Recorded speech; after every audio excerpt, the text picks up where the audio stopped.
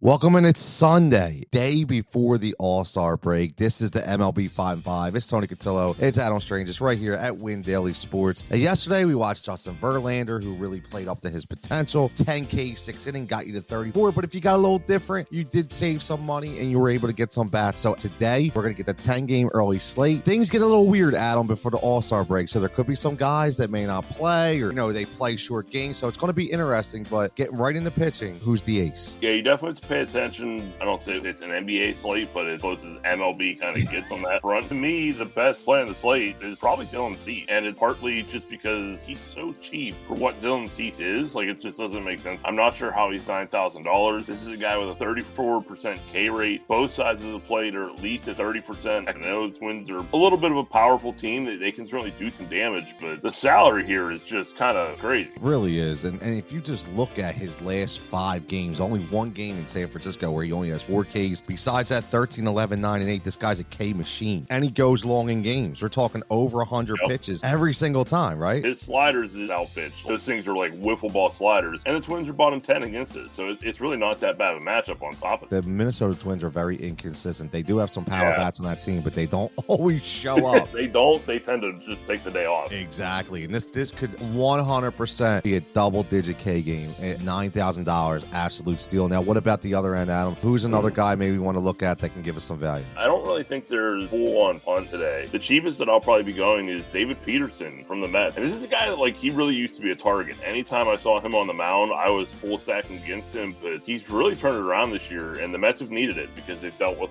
plenty of injuries on that rotation. The ERA's down under 4. He's really leaned into his slider as well. I figured out that's his best pitch. It has a whiff rate of over 48%. It has 51 of his 76 strikeouts, and he started to throw it a little bit more. So now he's got an xFIP of 352, a K rate of almost 27%, and a ground ball rate of almost 53%. The Cubs are kind of in that same boat. Yes, they have some power, especially against the left side, but they also have the 9th highest strikeout rate. So this is a pretty good spot. I really like this play. We're talking 41 strikeouts over his last 5 starts. We're talking a 1 game against Cincinnati where he only pitched 3 innings and struck out 7. The K potential is there, and we talk about that all the time. Look at the Ks and innings pitched, not the wins. And for 7,800, this could be an absolute gem today. Now let's talk about bats, stacks, hot lineups. What's that one stack that we're going to throw out there? It's going to be everybody's favorite stack. I don't know how you're not looking at the Braves today. Rogers, and then that rough bullpen after that. The issue becomes you fit a lot of these guys. Ronald Acuna, 6,500. Salary that makes it a little bit tough to build with, if we're being honest. So I don't even really hate the idea of stacking them without Acuna. And I know that's not normal.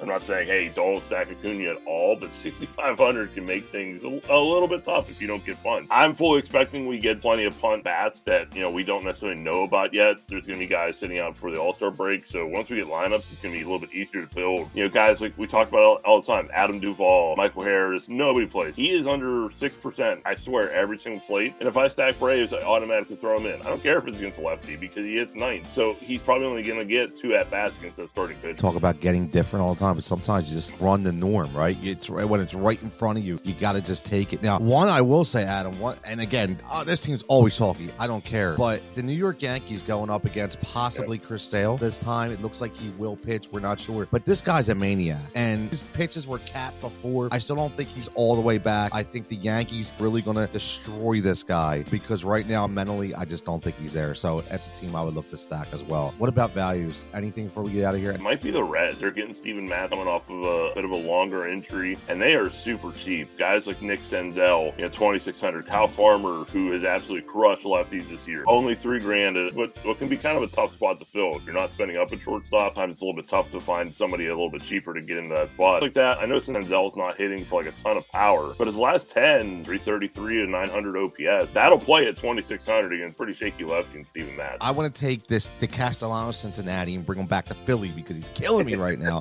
Cincinnati is definitely a team that you like to ride. Listen, Jonathan India is only 3,500. One thing I like about this game, usually it could be a detriment, is it is supposed to rain. It doesn't hurt us in the bat department. That only helps us, right? Because now it becomes a bullpen game, and that's even going to help this stack even more. Adam, we're going to be off for a few days. We got the All-Star break. Let me put you on the spot real fast. Home run derby. One guy, just thinking about bets. Who's your favorite for the home run derby? The guy I'm probably most excited to watch is probably Julio Rodriguez. Kind of a loaded field with the young part. hurt except for old man Pujols. I think Julio is probably going to be that guy, and like he's already breaking out as it is. For people who don't know him yet, I think he's going to make himself some fans. It's going to be the stage that that young man needs, for real, because he's a guy who came in and he was talked about, but nobody really actually watched. He plays in Seattle. Let's face it. That's the thing. It's, no offense to Seattle Mariner fans. It's not a nationally televised team. Just like when the kid played there, unless the highlights are there, we would see Griffey. So it's really good to see this young guy. You mentioned Pujols. I know he's older, but man, this is like one of those fairy tales you just see leading up. There's no way he lasts a couple rounds just because of stamina, but I think he puts on a show in that first round. Rodriguez, I think, is going to be some must-see TV. It's going to be fun. But as always, everybody, thanks for joining us for the first half of the MLB season. This has been really good, the 5-5. It's Tony and we do this every weekend. Get you someplace. Yeah, like today, we go over a little bit because we had some topics to talk about. But for the most part, we get you as much information possible. So everybody, enjoy your week. Enjoy the All-Star break. Make sure you follow us at windowsports.com. And again, as always, stay profitable